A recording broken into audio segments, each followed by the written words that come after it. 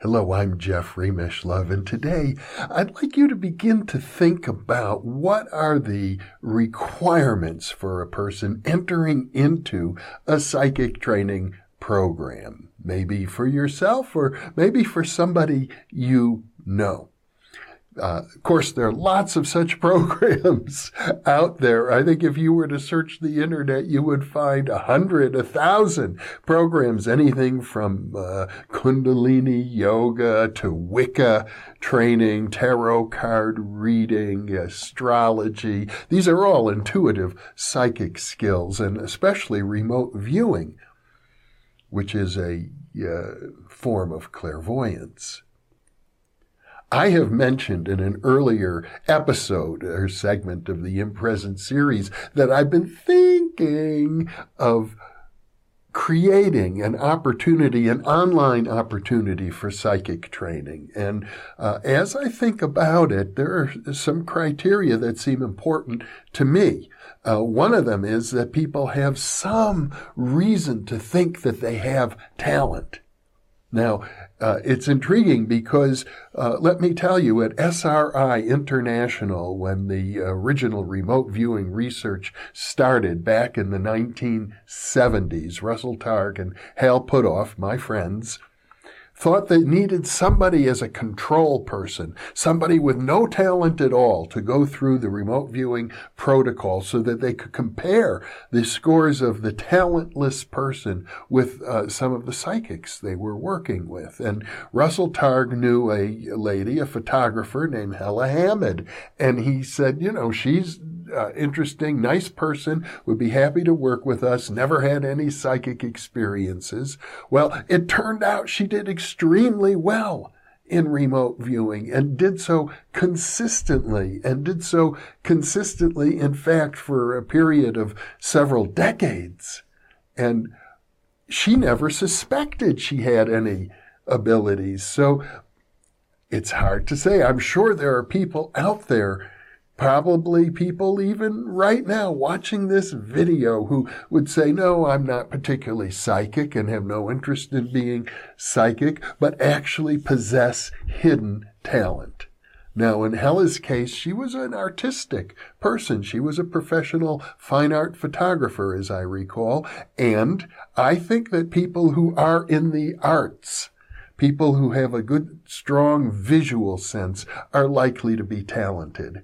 Ed May, the researcher who took over the Stargate research program after Hal Puthoff left the program, has hypothesized, based on his experience, his extensive experience, that people who have synesthesia are going to be very talented at remote viewing, or what he likes to call anomalous cognition.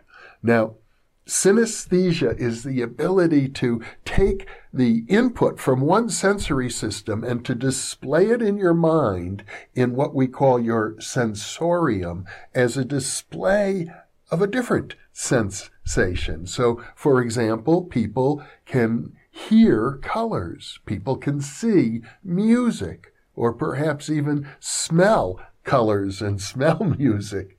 It works that way. And apparently people whose brains are wired so that they're naturally what we would call synesthetes, or people skilled at synesthesia, their brain works in such a way so that they can take extrasensory information. We don't really know how that works. How does the brain receive extrasensory information? There doesn't seem to be a channel of communication. I think it has something to do with the nature of space and time. But in any case, for people who wish to cultivate their skills, to have some talent is important. Now, I think remote viewing is a very good model to work with, but it's not the only one. There are many other kinds of psychic functioning.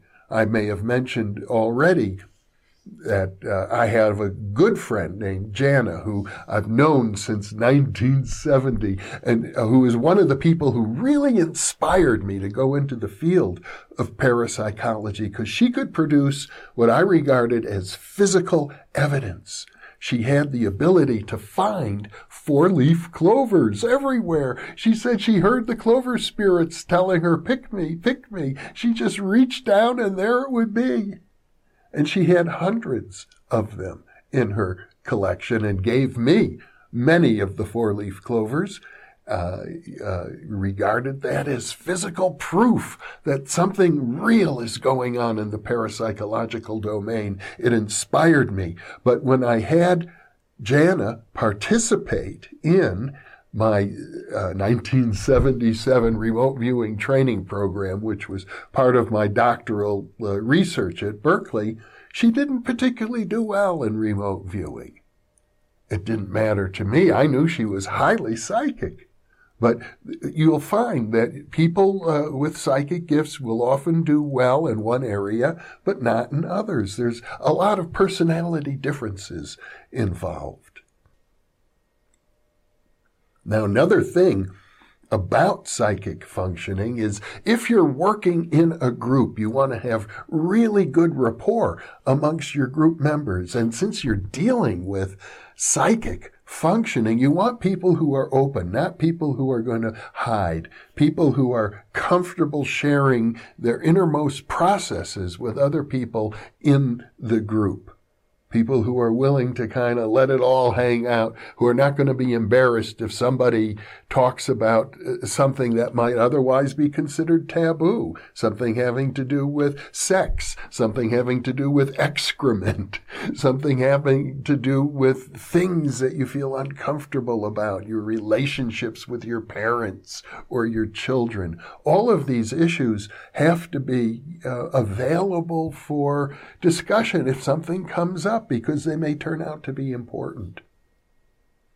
Another thing I can say about psychic training is that many different programs for psychic training have a jargon that they work with. They talk about the chakras, or they may talk about the Kundalini energy, or they may talk about any number of things, but it's very important, astral travel. It's very important that you don't mistake using that kind of language for actually having what I call psi ability. Psi ability means something that can be verified, something that has a component in the physical world, so that if you're really good at seeing spirit guides or past lifetimes or auras, very often you will convince lots and lots of people about how psychic you are, but if it's not verifiable in some way, it's of less interest to parapsychologists. Now, I'm very open to all of these ideologies that you could say they hover around the paranormal, the aura of the paranormal. I think they're important. I think people should understand their language, understand the culture that surrounds all of these programs. We are the inheritors of the world's spiritual and psychic traditions. And I think it's incumbent upon us to be familiar with them, but not to get caught up and to mistake having the language as for having the real ability.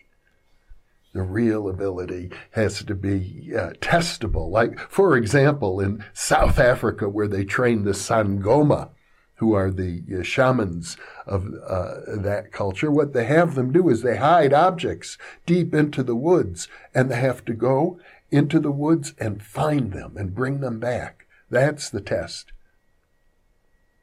of their clairvoyant ability.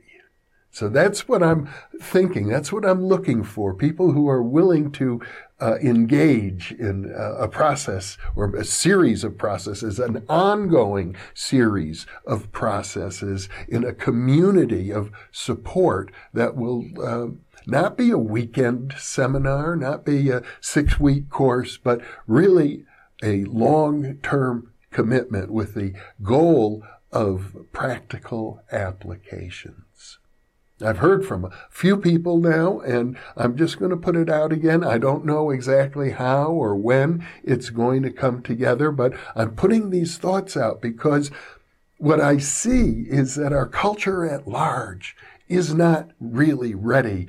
I think I told somebody recently it could be another 200 years before parapsychology is considered the heart and center of our culture. But for the time being, there's no reason why a small group of dedicated people cannot pursue this path.